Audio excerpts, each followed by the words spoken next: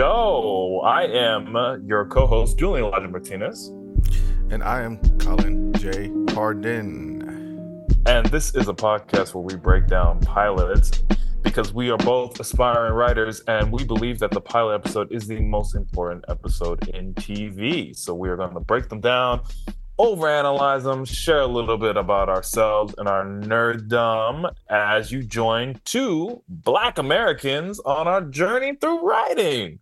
We are aspiring writers and we really want to learn how to do this. It is a very difficult journey. You have to watch, you have to analyze, you have to read these scripts, you have to break them down, you have to take notes, and then of course you have to write something. That's the hardest part. That is the hardest part. And as much fun as we have watching the TV, it's the writing part that we are getting, that we are finding ourselves to be avoidant of. But it seems to be a theme. I was watching this TikTok with Neil Gaiman, and he was saying the same thing about how he has to try to hijack his mind in terms of like trying to sit down and write. Yeah. I was watching. When I was in Austin, I went to a workshop with Nick Pizzolatto, True Detective guy, and he was like, how much do you hate the worst thing in your life? And it was like somebody on the crew, True Detective, and he was like, I hate writing that much more. Like the act of writing for a lot of writers is just not enjoyable. It's hard for me to even consider myself a writer, so to speak, right yet, but as somebody who sits down and types away at stories that are made up, it's like, my God, sometimes it can just be really, really tough and really, really laborious and just not that fun until you have those great ideas. Like that's the fun part, Right. And you've had like a few great ideas, and a few of those great ideas have turned into actual scripts. So I would say that you're a writer, Colin. I guess it's hard to say. I mean, like we said, I think I think that may have been the first episode where you're like, I think I was talking about you. I was like, yeah, he's a great actor. He's very well trained, blah, blah, blah. And I do music, I do audio. I'm just trying to figure it all out. It was like multi-hyphenate, whatever the fuck it is. I don't know. But anyway, yeah. Yeah. But you know who else is trying to figure things out? Pretty much everybody. Especially in our show, Sex Education. A little Otis, everybody in that show is trying to figure it out. Everybody in that show. You like that transition? Apparently you can't say segue anymore because segue is not actually the word. Segue is just the thing. Okay. All right. Well, anyway, transition, whatever it is. Anyway, so that transition, we're doing Sex Education, which goes into their final season this year. Okay. And Colin, I got a question for you. Do you have any relationship to this show? I had no relationship to this show other than knowing of its existence, and I know. Like producer Courtney, shout out to producer Courtney. Hopefully you're listening. She's one of my classmates, and she loved the show, and she would talk about it sometimes in class. And then, because I knew she's a very big X-Files fan, so Gillian, I don't know how to pronounce her name. Anyway, she's I think that's where her fandom came from, or at least probably what drew her to the show. And she suggested this to us. So that's kind of my relationship to it. I knew nothing going in about the premise, nothing. I think that's a great place to kind of go into it. I watched it back when it first premiered in 2019, and I walked into it similar with having like no real understanding of the premise, nor like any relationship to any of the actors or the people. I mean, most of the people on this show are newer actors. Like this was their big kind of break. So I kind of went in blind, but it was also kind of wrapped up in that time when like Big Mouth was also kind of dropping and pretty big. So these teenage sex comedy dramedy things that were happening on Netflix that were vaguely nostalgic, but also a little like subversive, were all kind of like dropping at the same time. So I was getting into that. It felt very much like, oh, this is something new. This is something exciting. They're talking about sexuality. They're talking about gender in a very kind of like special kind of way. And I think like watching back now, it feels very much. Uh, it feels a little of its time. Really? It yeah. I don't know. I don't necessarily know how well it's aged. That's interesting because I mean, for me, I was the first thing, and of course we're gonna get into, we're gonna go deep into this part of what I'm saying. But the first thing that kind of hit me was I didn't know, and again, I don't want to go off on a tangent yet, quite yet, but what period this show is in. I Mhm. could not tell. That was the first thing that kind of threw me off, and Yeah. I want to, when we get to it, we'll talk about the cold open and how that kind of threw me. But that was like the main thing. So I think because of its the way that it's produced, the wardrobes, like even like the vehicles, the bicycles, the helmets, Right. like the Right. color scheme kind of suggests a place out of time and maybe Yeah. in Yeah. a even almost in a different universe, so to speak. Yeah. Yeah. Yeah. So I think that helped me feel like it could be in any time or any place. Right. So it didn't feel like of its time to me. It felt like it could be modern or it could be a period piece. Right. And I think that it's pretty striking.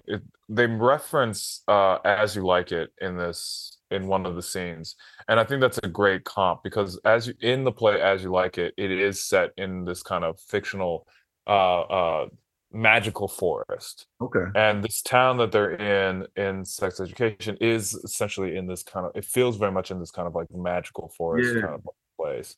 Oh, wow. Um, and so I do agree with you that it does feel out of time. It does feel like it could be vaguely anywhere between 2006 and 2023. And I think that's Yeah. really purposeful and really kind of focused. But um it's also tough. I mean, like we were having this conversation with The Expanse. It's like it's hard in 2023 to like watch something out of completely out of context. I mean, like if I'm watching this in 2023 and I'm watching these characters kind of like go and deal with especially issues of gender, especially issues of sexuality, I have to look at it through the gaze of like me being where I am in the time period that I am. So I don't know how effective it is to try to tell a story that is quote unquote timeless. Yeah, that's interesting. That's interesting. I didn't think about it quite like that, but that does make sense. Especially like you said, like we were saying, it feels like it's out of time. And you named, sorry, and you named 2006 to 2023. I was going all the way back to 1970 in my Oh mind, wow. just Wow. because the color scheme, Right. the set decoration, and all of that. So Right. like in my mind, I like can't again. I don't want to jump in yet. So I want to start with the log lines if we can get that going, Yeah. and kind of Yeah, go let's do into it. like explaining to the people what the show's about before I Yeah. start going in on what I saw. Yeah, Listeners, we are trying to be more desperately, structurally desperately. minded. But as you can tell, like we tend to like latch onto something and then flow with that. Yeah, Uh, all right, so let's bang out this log line. go ahead. Go ahead. We got a little exercise with this. So Okay. we're gonna role play for a second, and we're gonna role play as if Colin's gonna be I'm Ted Sarandos. I'm Ted Sarandos, and you found me. You just saw me walking the streets, and I was just so gracious to listen to your pitch. and I'm going to attempt to pitch this show. And because this is our first time trying to do this, I really just have a log line. So I That's told, fine. yeah. That's fine, young Elijah. I would love to hear your log line. All right. Hey, Ted, I got this. Oh man, let me tell you about this amazing show, this amazing I idea. need an amazing show. That's great. I'm glad I met you. I needed a great, amazing show. All right, check this out. Right, it's about this kid named Otis, and he's an awkward, sex averse teenager, But the thing is that he's going to discover that he's actually a savant sex therapist when he actually helps the school's bully deal with his impotency. I Eh? think that's a great idea for an episode of TV. I think that's no. So actually, I had a lot of trouble figuring out a log line for the show because as I guess as we talk about this, it's there are a lot of different. This pilot is trying to like create a lot of different narratives and a lot of different Hmm. threads that they can then pull from as the season kind of continues. Hmm. Um, However, it was hard for me to like figure out, okay, what is the thrust of the pilot? What is the focus of the pilot? Because the promise of the show doesn't really happen until the very last, like, 5 minutes of I mean, I of I the would episode. I see what you're saying. I'm gonna disagree with you just a little bit. All right. I think that there's a lot of I think the promise starts off at the very beginning. Parts of the promise, not the promise of like the narrative thrust that I think you're referring to, but Right. just some of the elements that you know you're going to see in this show. Okay. Like in the opening, we got. This is where we're at when we're talking about the promise. We're getting gratuitous. I don't want to say gratuitous. We're getting nudity, and Yes. We're getting it up front in your face, and we're not afraid of it. Okay, Right. these kids are having sex. It's called sex education, right? That's what we're Right. getting. We're getting sex. We're getting we're getting a really kind of interesting fresh take on like a really not tropey, but a really traditional coming of age high Yeah. school drama, you know, Yeah. and everything that comes along with that. And it even starts with the way that Eric, Otis's best friend, kind of introduces us to the world, you know, Right. Right. which is something that you see in like Mean Girls, something that you see in like, Right. all your John Hughes movies, like all these kind of things. So there's so many things that before we even get to that super strong call to action that I think you're referring to, that Exactly. can get you, that can hook you before you get hooked by what our main character's charge is. You know what I'm saying? Right. Right. And therein lies where I challenge the structure of the pilot. Because what I would say is that yes, I agree with you. There are a lot of things in this pilot that are designed to hook you. But I think they are designed to hook you outside of plot and story and are designed to hook you in other kind of ways. You know what I Hmm. mean? Whether or not that be nostalgia, Yeah. whether or not that be sex. Even though I say that with a caveat that I do think like, especially in the cold open, I do think that the sex is very purposeful and not gratuitous Hmm. because True. it reflects, relationship and it reflects character. It's used for characterization. Yes. However, I think there are just even the comedy of it all is all designed to kind of like grab your attention.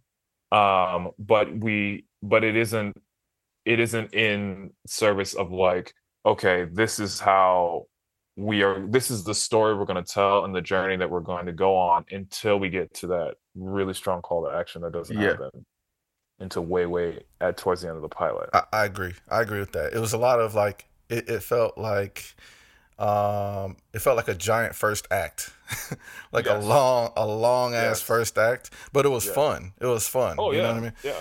You Yeah. know, it's fun to be in there. There were all a lot of great scenes, but it did feel like a one big giant. In a way, I know some people, some screenwriters are gonna be like, "No, the first act was here." Okay, I get it. But what I'm saying is like, in your first act is where you're really really kind of doing the set dressing. You're building out the Yes. world. You're introducing the characters, and then uh, they did have a story in there, and in a way, in a lot of ways, it was Adam. Adams was like the main story Yeah. in a lot of Yeah. ways, even Yeah. though he's not the main character. Right. And Otis was the clear protagonist, but Right. Adam's story was the strongest. You know, the Right. strongest and most Right. plot heavy and all that. Right. So you're right. The structure, and I don't know if that's the Brits being the Brits Mm-hmm. and doing their thing, which is Mm-hmm. because when we watch things from their lens, it's It's a different It's a feel. little, yeah, it's a little different. And this is I'm limited in my views, so I'm just gonna let everyone know, like take what I'm saying with a grain of salt. But like, you know what I mean? You look at this, you look at Luther, you look at other British TV shows, and they really do feel like miniseries. They really do feel like, 8-hour movies, and it's also like Netflix was also kind of doing a lot of this where it was like these weren't TV in the sense of like TV. This isn't Abbott Elementary, this isn't really even The Expanse. Like it's basically 8 hour, it's basically an 8-hour movie. And so it would make sense that like this episode, these like 50 minutes, if this was like a John Hughes movie, this would be the first 10 minutes Hmm. of a John Hughes movie. You know what I Hmm. mean? And that's why for me, like when I say it felt dated, is like I remember being so excited watching this way back in 2019, but now I'm watching this now and I'm like, the pilot is a bit of a slog because there's just so much um like just exposition and throat clearing and world building. You know what I mean? Because we all know, like, okay, we're trying to get to the fact that like Otis is gonna be a sex therapist for these kids, right? So we're all trying to get to that point, and we're doing so much kind of like running around in the forest, so to speak, before we actually get to the. It's like in Lord of the Rings. Basically, we're spending a solid hour of us just like fucking around with some hobbits getting high and like hanging out in the Shire before we actually, before Frodo actually takes that damn ring and starts walking down the fucking path. If that makes Yeah, sense. I agree with everything you're saying. I just disagree with the feeling that I got watching it. I Oh, actually okay. didn't. I didn't mind that. I didn't mind that. Yeah. Because I just enjoyed the. I enjoyed the journey getting to that, and it made the. Mhm. It did make the because there's a time there's a feeling I think, especially when you're watching shows from a different culture, so whatever you want to Mhm. call it, or a different country, where you're like waiting for it to hit you in the times where your normal American TV show does, and it's just not Yeah. doing that. And so, Yeah. like, whenever you're not getting that satisfaction, you're like, it doesn't feel right, and you kind of get Right. frustrated. So I think I did feel a little bit of that, but I think it was still very, very satisfying to find out what Otis's real charge was going to be because I really didn't know. I did, I read ahead of the show, but again, I had no relationship to this, so I hadn't seen Right. anything. So Right. it Right. did feel satisfying for him to be like, I'm in. And I see. it felt satisfying for me. I knew it was going to happen. It just was satisfying where they placed it because it was just Mhm. different. So for me, sometimes I kind of like if you kind of take the form and shift it a little bit, Mhm. shift it a little Mhm. differently. So for me, I didn't really mind that. I did, but if we go back, the cold open, I just want to talk a little bit about that cold open Yeah. Yeah. because Let's it jump it into it. it was great in so many ways, and it threw me off in others, right? So, Mhm. and honestly, shout out to the director, because visually in the DP, because Mhm. visually this was a very fascinating piece of TV to me. Yeah. Yeah. Um, Well, the director is Ben Taylor, yep. which is pretty awesome, and then the DP is Johnny Carney, Yes, Jamie yes. Carney, Jamie Carney. Jamie. Yeah, Yes. I got them written down in my notes as well because those were, I'm we'll get to it. We'll get to the segment anyway. Uh, but the shot that they had was like showing, the family, the unaware family on Hmm. the bottom floor. But it looked like the 70s, the mom's hair, or the 80s, the mom's Right. hair, what the mom was wearing, like nothing was contemporary, nothing or modern in that house whatsoever. Mm. It was like a mustard yellow Hmm. type Hmm. of, I think, color scheme going on. So I'm like, okay, we're in the 80s. And Hmm. then we see this guy, he's having sex, girlfriend's on top, and they're going to town, and he's like literally in the clouds as it's happening. Hmm. Hmm. Hmm. So I'm waiting to hear their name. This is me. I'm kind of like listening and trying to figure out where we're at. I'm so confused. I'm like, are we in the 80s? Is this a flashback? Because I thought Right. this show was supposed to be in modern times or contemporary Right. times. And then they name Adam. and then the scene goes through. Like we can talk about what happens in the scene, but I'm just talking about like how it hit me. And Right. then once the cold open is over, I'm like, okay, they didn't say it was a flashback. Now we're in Otis's house, Right. and is that Otis's dad?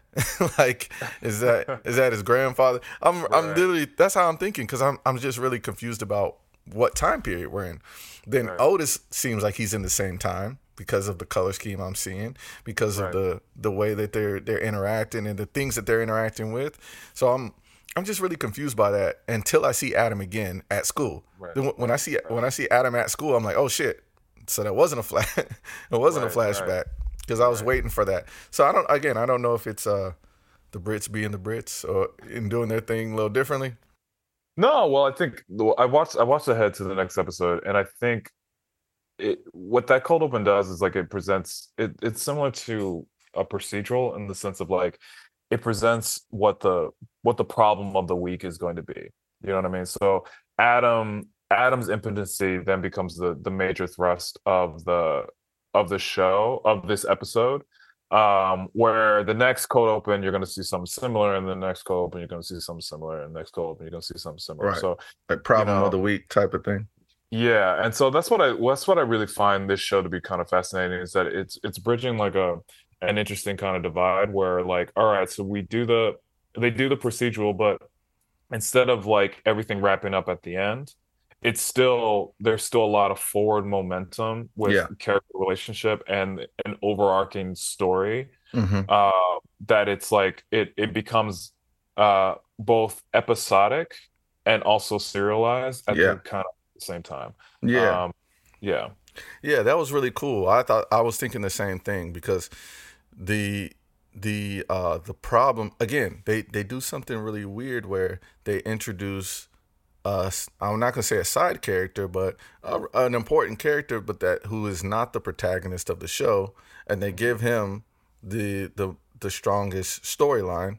Then we hmm have the main character Otis has to basically help guide this guy Adam down the path of self realization, and then at the end it turns and twists and doesn't give him everything he wants. So we're kind of back to square one, like you said. So he achieved his goal, Adam. He achieved his goal, but not the way he thought. So that again thrusts us narratively, plot wise, into the next episode, and it almost resets us because you know he Adam is still Eric's bully at the end. right, He still right, has the same problem that he had before. Yeah, he was able to perform with his girlfriend, but his girlfriend's no longer his girlfriend anymore. And right, what's his journey going to be now? And then at the very same time, Otis gets this confidence. He's kind of feeling Maeve. He thinks he's just a little confused about the relationship between he and Maeve because Maeve is popular ish. Is he right. maybe is she popular? It's kind of like more like he thinks she's popular. He like puts her on a pedestal, and then they kind of the world sees her differently. They don't really mess with her. Right. Well, Eric's got that great line about Maeve in particular, where he says, you know, she's better than popular. She's cool, Gotcha. Yeah. and therein lies we start to see also just in general, like, and you mentioned this in when we first started talking about this. The show is very much playing with the tropes of a teenage comedy. And so the only one I can really equate to pretty closely is The Breakfast Club. Mm-hmm. So, you know, Maeve follows that like kind of she's the freak, you know, character, and then you have, you know what I mean, you have the jocks through Jackson, you have the nerds, you have the, you know what I mean? You know, it's so you have the untouchable, the popular people. So there's all of these like really strong tropes that we immediately kind of know and understand because of all of our relationships to these teenage comedies just in general. Um, and what then becomes fascinating is then how do they take those tropes and then how do they turn them on their heads? Mm-hmm. And one of the big ones happens within this cold open, which is like this person, this bully is who is essentially is one thing in our minds and one understanding of him in our minds, with this hyper masculine kind of character can't get it up. You know what I mean? Right. Can't have an orgasm with his girlfriend. You know what I'm Mm-hmm. saying? This and the girlfriend, as we find out later, is an incredibly part of the incredible popular group, but she also has her own insecurities, and you know what I mean? Like, Right. so what's that's what's really kind of fascinating about this. Even Eric's like sassy, gay best friend, which is a trope on the surface. We ended up finding a lot about Eric as the pilot kind of goes on, that actually Eric is just as nerdy as Otis. Yeah. Eric thinks that he's fashionable, but he's really not. He misses buttons, like, you know what I mean? Like, Right. so all of these, there are just so many moments in the pilot where we are thinking that we're going to get one trope, and then all of a sudden it does something that we're really kind of tears the floor underneath us. Yeah, and I think that's kind of like what you have to talk about when you talk about this show. I think in a lot of other episodes we talk about plot and story and like characters' Mhm. journeys more so, and this is not really it's not really about that. This pilot is not really about of course it's about journeys, but it's really Right. about like how are they subverting what we understand about these tropes? How are they building out the world? How are they how these characters? How are they really building out these characters? Yeah. Those that's like the most important thing. It seems like more so Yeah. than plot than in my estimation, and I think it's because of what you Yeah. said. Like there is he doesn't get his charge, his real call to action, and his real like kind of narrative charge for the show until the Right. very end. Yeah. So it's kind of signaling to you that that's going to be the overarching. That's what we're going to be watching for 4 seasons. We're going to be watching Otis do his thing, but within it, we're going to find like even like you were saying, like uh, we've got Adam's girlfriend who is a popular kid. She's like a newly dubbed popular kid, but she hangs out with Maeve in secret, Yeah. in the Yeah. place Yeah. where the headmaster. And I love how they set up that there's this like one place that nobody goes because it has asbestos. I'm Yeah. like Yeah. just to kind of create like this like secret clubhouse for all Yeah. the bad kids to go to, you know. Yeah. Yeah. He Yeah. sets it up It's like, really early. yeah, it's like the Goonies, you know what I mean? And there's like, the thing in Stranger Things, like there's so many like just like little, like the nostalgia of this show is so kind of palpable, especially for me, having grown up on teenage comedies. Yeah. Um yeah, yeah, yeah. Yeah. And she and Uh, she goes in there and she smokes with Maeve because she's a cigarette smoker, but she can't. It's like when have you quite seen that dynamic where it's like she's in the popular crew, but she still wants to hang out with the freaks, like, and then right, come right, back. right, She has like she almost has a little double life storyline there right, within the pilot, and it's small, but it's in right. there, just leaving a narrative thread for her to latch onto Right, later. right. Which is that's the thing. I think that's the thing. And I think you said it yourself, is like that is what this pilot is trying to do. It's not Yes. trying to sell us on the plot. It's trying to sell Mm-mm. us on people, you Yep. know. And so we sit there, and everybody, like, from like Jackson the head boy getting those like really just two scenes, which you could totally cut out of this, you know what I mean? And to have like kind of a tighter narrative. However, it becomes important later on in the season, so that's why you need those two scenes with Jackson, Yeah. three scenes with Jackson, you know. Um, all that stuff with Adam. I mean, like Adam still carries a lot of that stuff that he finishes off with at the end of the season into the next episode, you know.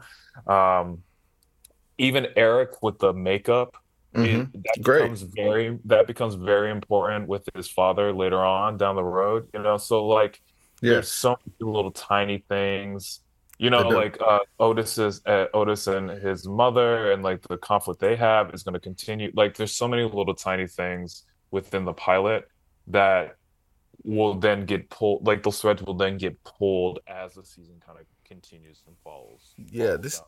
Yeah. This is like to me, it's like a masterclass in character development more than anything. Like Yeah. straight up masterclass in character development and how do you build out characters and let people know through very very small, not even scenes, little moments within scenes to let you know who these characters are. Like when, for example, Maeve, she's going to the asbestos bathroom, right? She's sitting on the asbestos toilet and she gets somebody slips her or some money for her to to do their homework, presumably. Like that's what we're thinking it is. Kind of the old thing.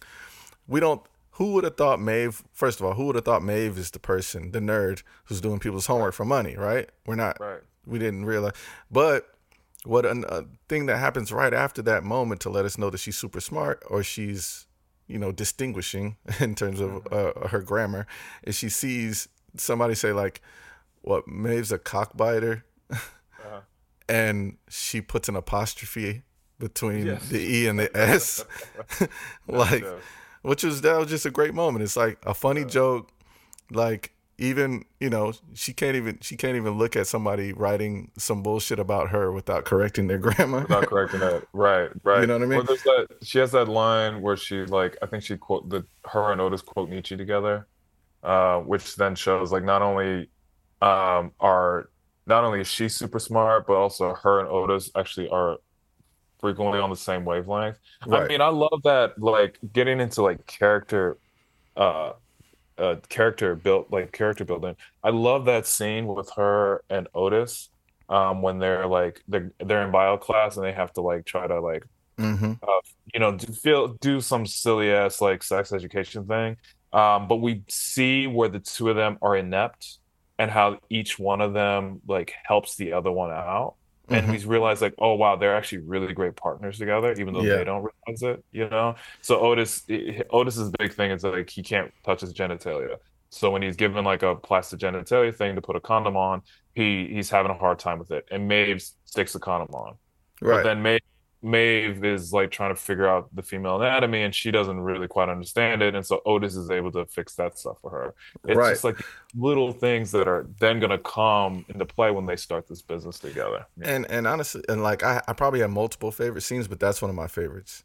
That was one of my favorites because it it does a lot for what has been said about men and what we understand about the female anatomy, Uh-huh. because we don't know shit. Like, let's be honest, we don't know anything. We don't. We don't know our own anatomy. No, we don't know anatomy. We're We don't know idiots. anatomy. Period. We're idiots. Anyway, so like the fact that he was able to correct her shows like he's been learning this from his mother for so long, even though we never seen his mom teach him that, but that's what he's been picking up. So we're starting to see like his superpower. Yes, Um, yes, we're yes, starting his little origin story is starting to come to life yes. in that scene there, and it also we've already seen Maeve show a little bit of genius and some smarts there, and smart people like smart people. You know what I mean? Right, Smart right, people like being around smart people. So I right, think when that scene is what endeared Otis to Maeve and kind of right. made her, whether she wants to act like it or not, she might start falling in love with him in a way. At least Oh yeah, yeah. falling in love with his mind at least. Yeah, Um, yeah. It's the meet cute, you know what I mean? And they have frequent, like this whole episode they have frequent ones. Them running into each other, in the hallway when they run smack into each other. Even the scene where Adam is dealing with his erection and Otis is doing his therapy thing for the first time. mhm. Even that is a moment of like of a bit of a meet cute for Maeve, where she's understanding Otis in Yeah, a way that she didn't before. There's so many little, especially in this pilot, there's so many like will they, won't they, like little breadcrumbs that they drop yeah, for the two of them. That really makes us as an audience being like, okay, it's not just if they'll get together, it's when they get together. And for anyone who's seen the show, the turn that happens with that is pretty heartbreaking and satisfying at the same time. oh damn. Okay. Yeah, you got to watch ahead. I'm Oh I'm man. I'm I'm happy. We got a show that I actually That actually I watched haven't. before Colin did. Yeah. Yeah, no, I think I do need to keep going with this one, but I love Otis, man. Otis. So Yeah, he's great. the opening scene with Otis, where he's staging, it's like he's staging a murder. He's staging a masturbation scene for his mom to Uh-huh, find. uh-huh. And then the guy walks in, the little boyfriend, quote unquote, comes in and is like, "This isn't the bathroom. And then Otis is like sleeping with my mother. It's just, it just shows he's like, he's a little asshole, man. He's funny, you know. Yeah, He's funny. sarcastic, and Yeah, then yeah, yeah. and then like this is why I love Otis. So he goes downstairs and then he kind of grills the dude, like because he knows he's smarter than him already. Right. He just Yeah. knows. He knows right away. He starts grilling the dude, and then the mom steps in and like saves him for a bit. And then, and then they have him and his mom have this moment where the boyfriend isn't looking, and he Otis kind of winks at his mom like, "I see what you're doing," and she's like, "Yeah, whatever." You know what I mean? Like right Yeah, when he yeah, like yeah. tries to kiss her, and she moves away, like, "Okay, see you later." Like, see you never, really. But that stuff was just so good, but it showed how confident Otis is when he's comfortable, you Right. know. Like he Right. can be super confident, super smart, and like really command a scene. Like he's running that scene, Yeah, and yeah. until his mom comes in and takes the power a little bit. Right, right. I heard I don't remember where I heard this. I think it was in another podcast. It might have been the big picture. But they were talking about the Brits and the idea of superpowers with the Brits. And like in America, like our superheroes tend to be very like muscle forward. You know what I mean? Like it's like we like our supermen, we like our superwomen, we like big, strong, strapping, like gonna punch shit, kind of like carry a big stick, kind of Hmm. bullshit that America has. But like with the Brits, it's about the mind. You know what I mean? It's like Hmm. Sherlock. That's Sherlock becomes the more kind of like interesting thing. Even like Doctor Who, like his superpower is the fact that like he has a fucking screwdriver. It's not he doesn't even have a laser. He fixes things. It's his mind that it Right. becomes. It's his mind and his empathy. Um, so like with Otis, it's like his superpower is his mind. He is a Sherlock character. He is brilliant, but his brilliancy, which is also so great, in terms of like creating character and creating a superhero, is that his superpower is also his weakness. You Hmm. know what I'm saying? Like it's also his major sense of vulnerability. Is Hmm. like he has all this profound understanding of human sexuality, and yet his own sexuality repulses him. Yep. So then all of a sudden you're like, oh my God, we got conflict for fucking days. Yeah. You know? So and you're hitting on the internal, and then the external. Those same things apply, right? He can be confident again. Like his superpower is his weakness because again, all he wants to do is not let anybody know how Right, much he understands about this stuff and right, what his home life is about. And when his like social status, which is nothing, when his social status, his vulnerable social status gets threatened in any way, that's when he yeah, like explodes. That's when he yeah, yells and screams. That's when yeah, he's completely terrified and like has yeah, outbursts that are completely counter to the confidence that you see in that first scene with his yeah, mom, the confidence that he has when he's therapizing Adam. So it's really really great the way they and the performances too. All the performances were so great, but the yeah. the writing of that character kind of helps that, you know. So it's Well, really something to think about, you know, when we're yeah. doing that. Yeah, well, it's like it's conflict is. I'm sorry, like I jumped, I Oh, you're jumped, good. I just I got really excited because like it. What's amazing about this pilot is the fact that like conflict is inherent within every single relationship, whether that's relationship to the eternal external, or that's even a relationship between two people. Like for example, Eric, it's like and the conflict is created in character one. So like Otis has that line where he's like, he was like, I just want to be, like I'm paraphrasing, but I just want to like, I don't want people to know me. I don't want people to see me. I just want to be, you know, small. And that goes that's a direct conflict from what Eric's want is because Mm-hmm. Eric wants to be the most popular kid in school. Yep. Everything Eric does, from the way Eric dresses to the way Eric behaves to the people that Eric obsesses over, is in an effort to be the most popular kid in school. You know? Except to stop you there, except playing the French horn, because that's a clear way to make sure that you will never be the most popular kid in school. And let me stop you for a moment because this was one of my favorite. I'm just gonna start jumping in a little bit for this stuff Yeah, here please, please. I because mean, we've this been is, running around. We have dude. thrown our structure I out the know, window. I know, but it was so funny. I'm sorry, I just had to. When you talk about Eric, I just love when the when he's sitting there playing the school song on the French horn. Which why? First of all, just because it's hilarious, and he's playing terribly, and then the headmaster says, "Thanks for that rendition of our school song. That was adequate." And then and then he goes, after he gets done, he's like, "I'm sorry." He just apologizes. He apologizes for how shitty he is at the French horn, which is just hilarious to me. I'm sorry. So Well, they changed it in the script from French horn to from trumpet to French horn, and I think that's a great idea because the French horn is so much more funny than yeah, than a as a trumpet. trumpet player, the trumpet never gets cool until you're really good and you're like 18, 19. If you're really good at 18, anytime, but no, let me say, maybe before, anytime before 16, you're holding that trumpet, you are not cool. There's nothing cool about that. The saxophone is always more cool. The drums are more cool.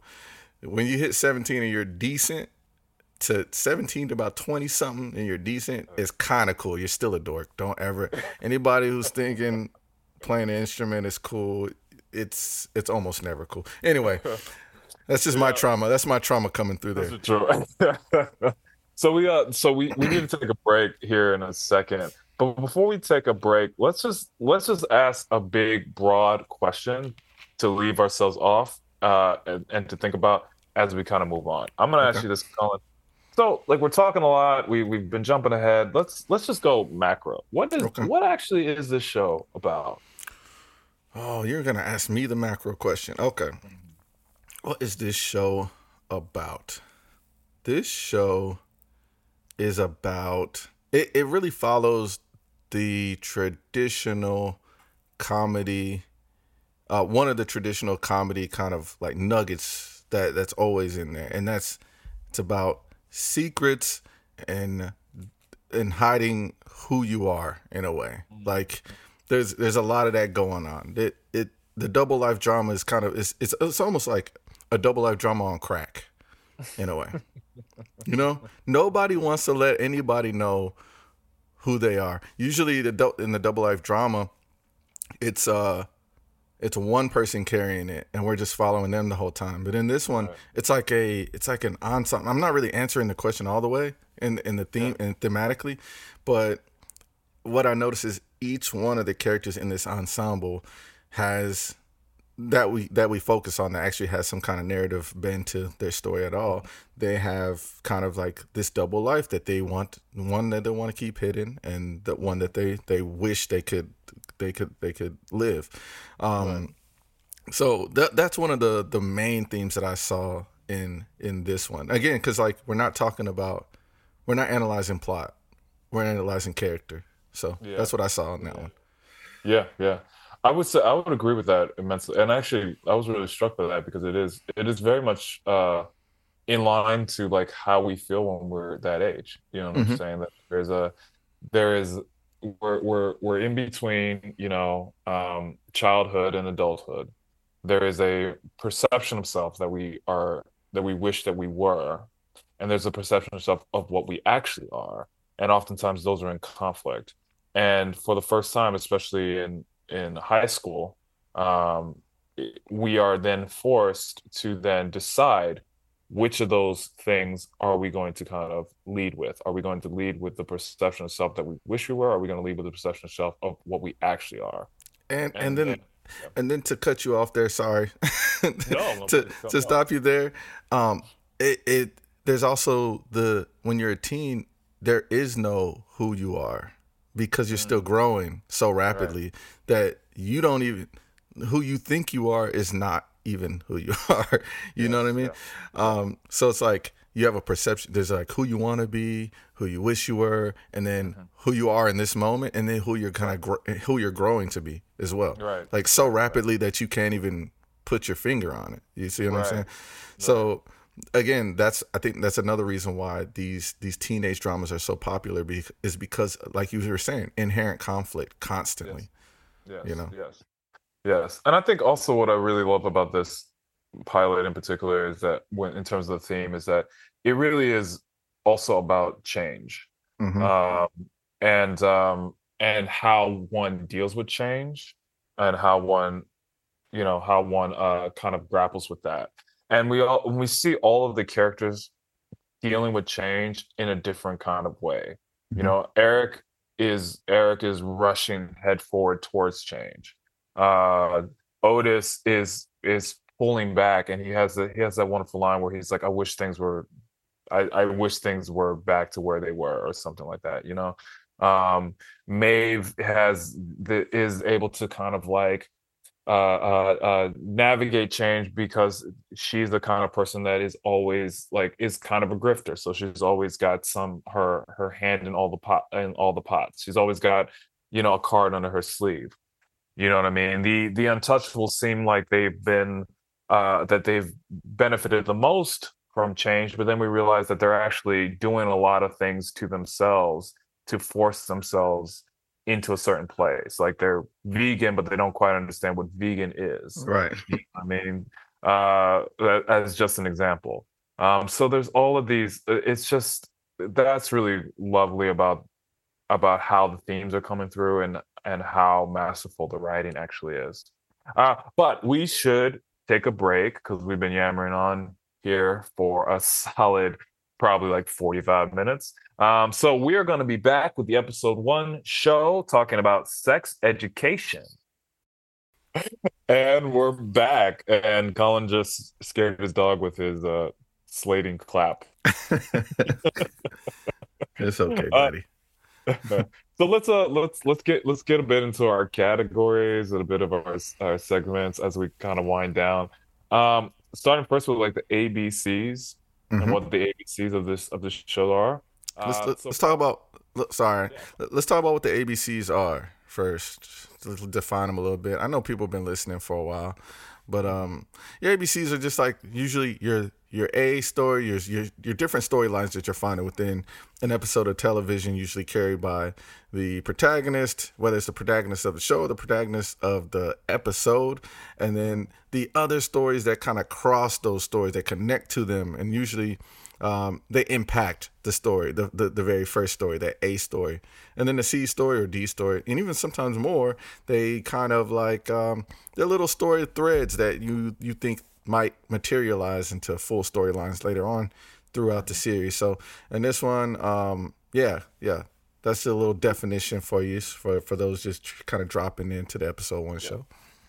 And this is where I'm because we're both new to this. This is where I question a little bit of this pilot because the A story for me actually isn't about the protagonist Otis. It's about Adam, and it's Adam kind of dealing with his impotency. If I'm looking back at the show, I think that like the inciting incidents actually happened when Adam and Otis first are partnered together, which happens when Adam comes in to a classroom and sits next to Otis, and then all of a sudden they're given an assignment together, which then sets Otis on his greater path towards becoming a sex therapist. Without that moment, like Otis will probably continue to like sit there and be unable to touch his penis, you know. Um, and also like there's also a couple of other things like Adam. We start off with Adam unable to have an orgasm. Frequently, as we kind of the major climax is Adam coming to the realization of his vulnerability and his strength, which then leads him to expose himself. You know what I mean? Which then has a bunch of other fallout. So for me is Adam and him dealing with his empathy is the A story, and because that is separate from Otis, it makes me question about the effectiveness of this as a pilot. I mean, I wouldn't separate it from Otis because it's like I think that so if I'm doing the A's and B's, I only saw really two strong A's, two strong stories. Mhm. Other ones, the other stories, I don't think rise to the actual I guess requirements of a story. Hmm. But for mine, the first one, and I like to come with the solution first. That's what helps me decide whether it's a story or not, whether there was actually Right. some kind of culmination. So I said Adam finds a solution to his impotence, but loses his girlfriend in the process. Mm. And the solution to his impotence directly connects to Otis, right? So Hmm. like, because Otis learning of his powers is my second one was Otis learns of his powers as a sex therapist while dealing with his own issues with his own sexuality or issues with Right. his own inability to masturbate or his questions about why he can't masturbate. Right. So like those two things, I think for Otis those two things are in conflict. Like you understand sex so well, but you have your own, like we were talking about before. Right. You understand sex so well, but you have issues with your own. And then you use that understanding of it to help somebody else, but that through helping somebody else, Adam still he loses the thing that he was trying to save. Right. So that's kind of like his story. He was trying to satisfy his girlfriend, probably for selfish reasons, to kind of maintain that bravado that mask that he kind of wears when he's at school. And then when he finally gets the solution, albeit temporary, he loses the thing that kind of like helps solidify that Right. status that he was carrying on campus. Right, right, right. That makes a lot of sense. And then also, and then with this pilot too is like you have all these little runners, which are then going to then either branch out into full on episodes later on down the season, or they're going to be kind of a through line that that character is going to have that's going to carry them through the rest of the season. Which is really really great. All right, so we are actually because we we have to kind of No fly through rush. this segment No, today. no, no. It's fine. Uh, We're doing but good. like let's talk a little bit. So we have the Colin Harden theory of cliffhangers. Yes, yes. And so Colin has three theories of each of a cliffhanger and what makes a good cliffhanger. Hmm. Um, each cliffhanger should end with either a main character activation, a burning question, or Main character activate, burning question, or big reveal. big reveal. Yes. Yes. So what so for me, because I asked you the question, the ABCs, I'll answer this one. I think this one only is really one, and that's the main character activation. Hmm.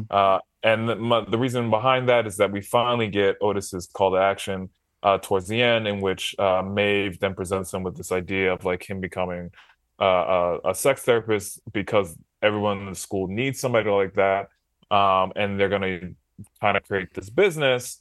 Otis has the classic refusal to call, and then at the end, for a particular reason, he then decides to accept his charge as being the new sex therapist for the school. And then we also have this really, really wonderful moment that after he says yes, the actor has a brief smile on his face, and then you can see the smile slowly disappear and the worry creep into his eyes, and then it cuts to black.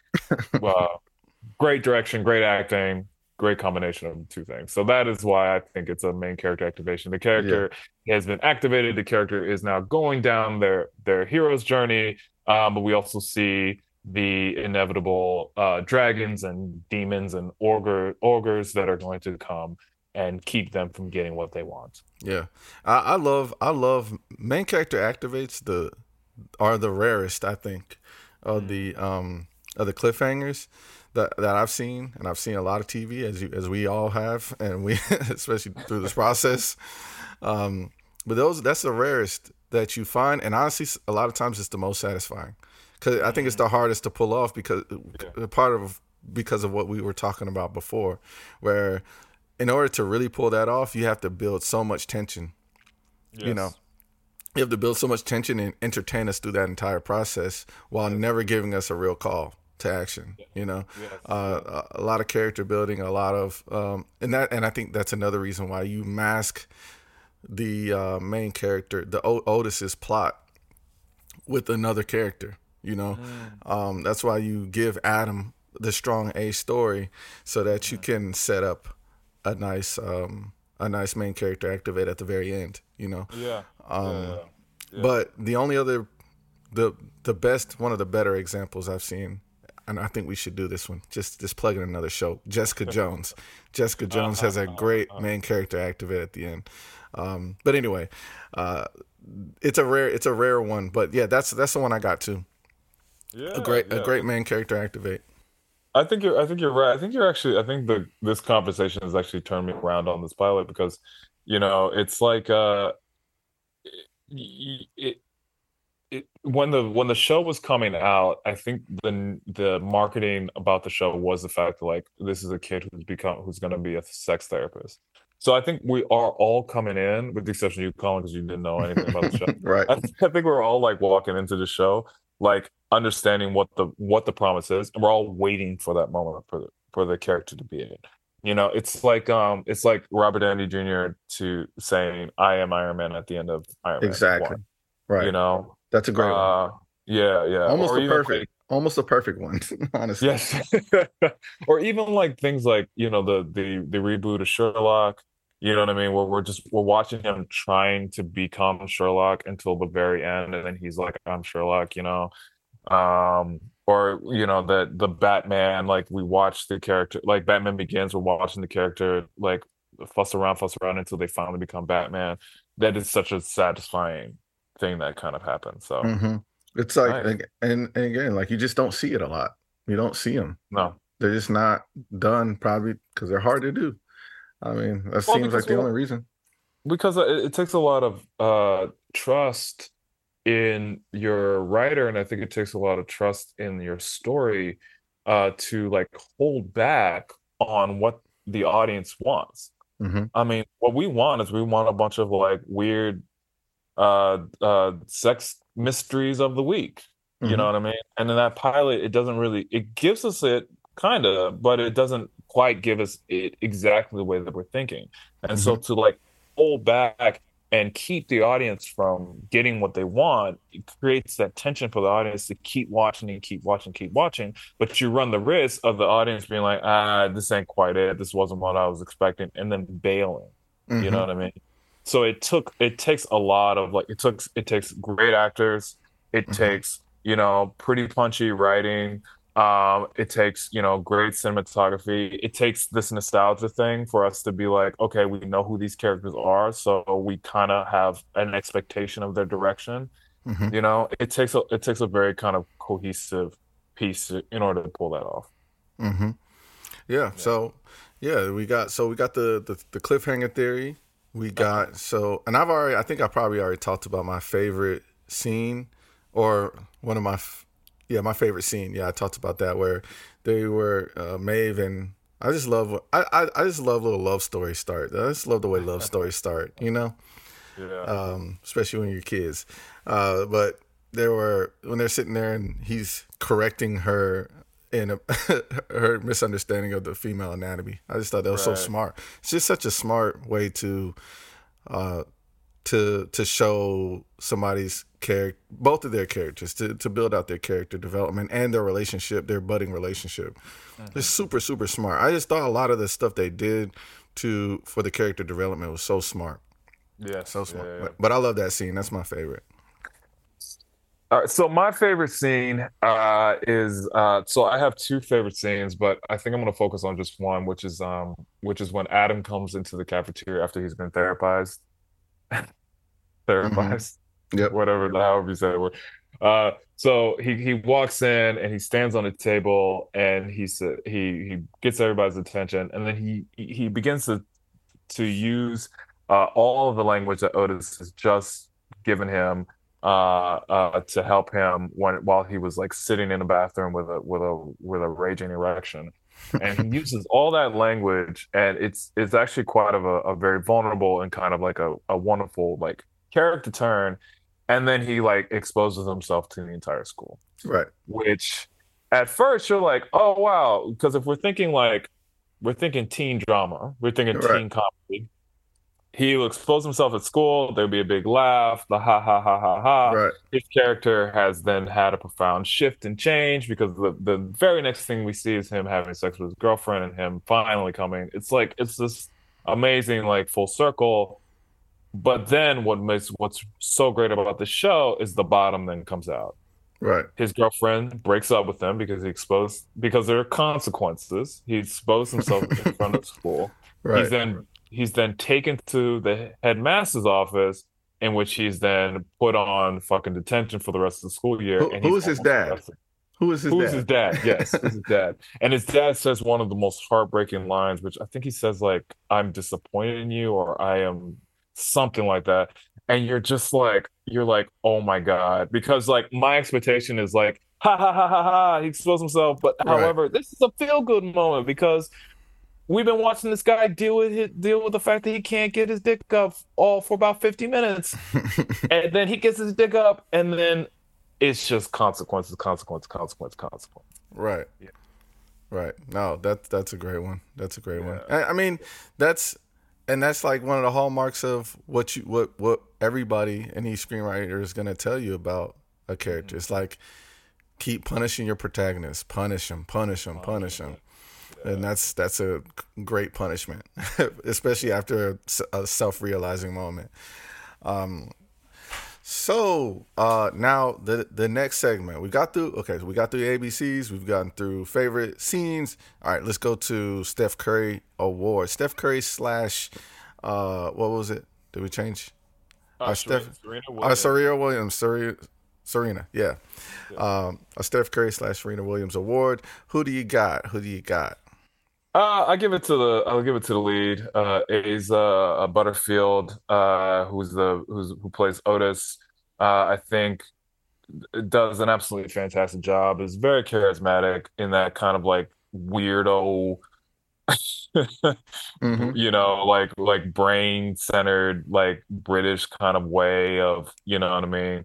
That Sherlock, like, like that kind of like Doctor Who kind of ish thing of like charismatic like white Brits.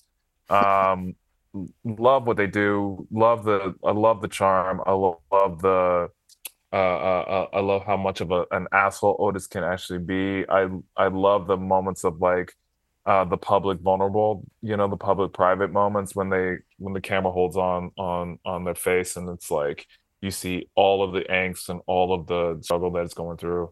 So that is and it's like you really need like if Otis is sucks, this show does not work.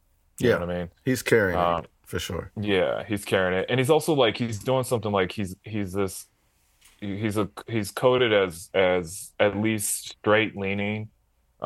He's coded as white, and yet he's also a sex therapist, and so that can run the risk of like being like kind of a little creepy-ish, Mm-hmm. And because Asia has so much empathy on their face, it's like I'm willing to kind of go on this journey with them. Yeah, no, I think that's a great one. I love how you can do confident and com- teenage vulnerable at the very same time, like in Yeah, the same scene or from scene to scene.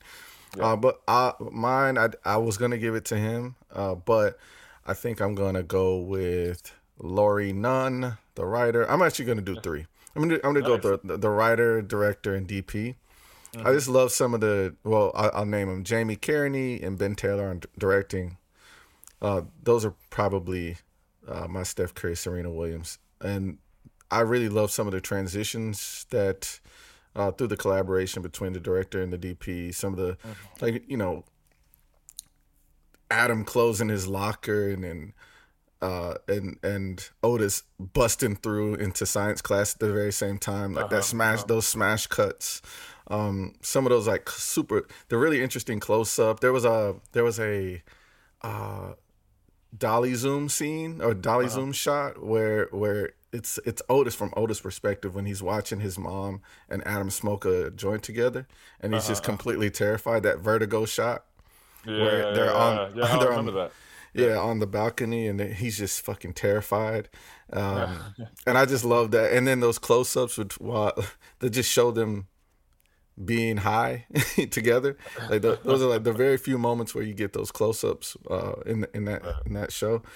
So I just really liked some of the visual things that were happening there. They just Yeah, it, yeah. and I think again that kind of helps keep it interesting while you're building so much tension to that very last scene where Otis kind of gets that call. So I give it to those two. Laurie Nunn, of course, but I think it's going to be the DP and the director, Ben Taylor and Jamie Kearney. All right, so the next one, we got to go to the Juneteenth Award. Yeah, Juneteenth Award, which is a piece of blackness, any kind of piece of blackness, or if we're doing a black show, how does this thing move the culture forward? Yes, So because we're not really doing a black show, this is easy. exactly. We got to give it up to the actor Shuti Gatwa, Yep. who is fire in the show. An excellent, brilliant actor. I don't know. He's also, the next Doctor Who, which makes him the first Oh, black really? Doctor Who. Yeah, Oh, yeah. wow. I did not So know that. his star is rising. I'll just talk about what I saw from him in the show. Um, he's doing. I mean, he Eric on the page should be a stereotype. Mm-hmm. It's gay, sassy black friend is Mm-hmm. basically the trope and the stereotype. And luckily, you have a wonderful actor in Shuti, but you also have this great fact that like everything in this pilot, if it's a trope, there's always going to be something that's going to pull the rug underneath it. Right. And the fact that like Eric is so inept at social situations. Eric is funny to us and funny to Otis, but actually not funny in the world of the play, you Right. know? Right. Uh, Eric looks stylish to us, sort of, but there's always something kind of fucked up and messed up about it. Yeah. And then there was that really great shot after like Adam like bullies Mm-hmm. Eric Yep. and walks away and the camera lingers on Eric's face and you can see all of the pain that is actually Eric is actually experiencing in that moment. Mm-hmm. And then you see him compose himself and put on a smile and then go skipping down the hallway.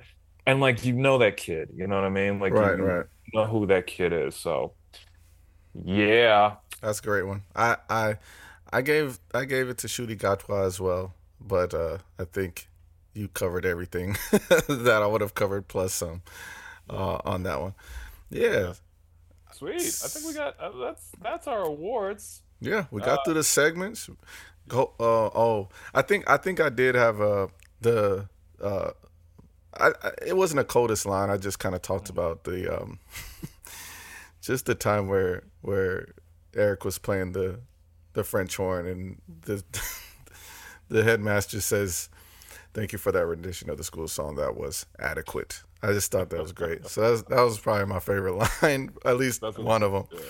Yeah, that's a great one. If I didn't really have a coldest line this time around, but if I were to throw one out, I would say after Aimee, who's Adam's girlfriend, they after Adam pretends to have an orgasm, she pulls off his condom and says, "Where's the spunk, Adam?" And so I think that was pretty hilarious. That's great. Your All your right, so favorite lines are always just a little dirty. It's a little now it's a you know little what my dirty. mind is. Now you know what mine is. Mine about Dexter wasn't dirty. It was What was it? it Oh, oh, your nephew's bris. Yeah, no, that's true. I didn't know you were Jewish. That's true. Yeah, it wasn't dirty, but it was a little. It's just a little dark. There's always a It's a little little darkness. dark, yeah. There's a little Yeah, you darkness to your to your to favorite my line. sense of humor. Yeah, you Yeah, can tell. no You can wrong, nothing wrong with that. Nothing wrong with tell. that. All right, so what are you watching, Colin? Anything Ooh, exciting? Good? what am I watching? Anything exciting? I don't know if I call it exciting. You know what's crazy? I'm actually gonna give a one. This is kind of a guilty pleasure, and it's not even embarrassing. I don't care because I actually like it. But it was I'm watching the Squid Game reality show on Netflix. I I heard that's a train wreck. It's fun. It's real fun. So Nice. I'm enjoying that. That's the one. That's the only thing I can say that's coming to mind right now. I haven't seen any films or anything else recently. So yeah, Nice. that's the one I'll go with for now. Dope. I finished Blue Eyed Samurai. I hope that we do it actually. Okay. If we when we start doing animation, because there's some really amazing storytelling and writing in that. And then, as you all may know, I'm a wrestling fan, and the CM Punk is back in the WWE, and that's the biggest news in wrestling right now. Nice. Cool. All right. Well, I guess those are our recommendations. Yeah. Yeah. Yeah. So, yeah. Thank you all for listening. You can find us. We're easy to find. We're at the episode 1 show. You can Google the episode 1 show. You can find all our socials there, or you can just hit @ in your search bar whenever you're on your socials, your Facebook, your TikToks, Instagram, your X. If you want to find us specifically, you can find me at Colin the producer on Instagram. And if you go to X, you can find me at Colin Says Things.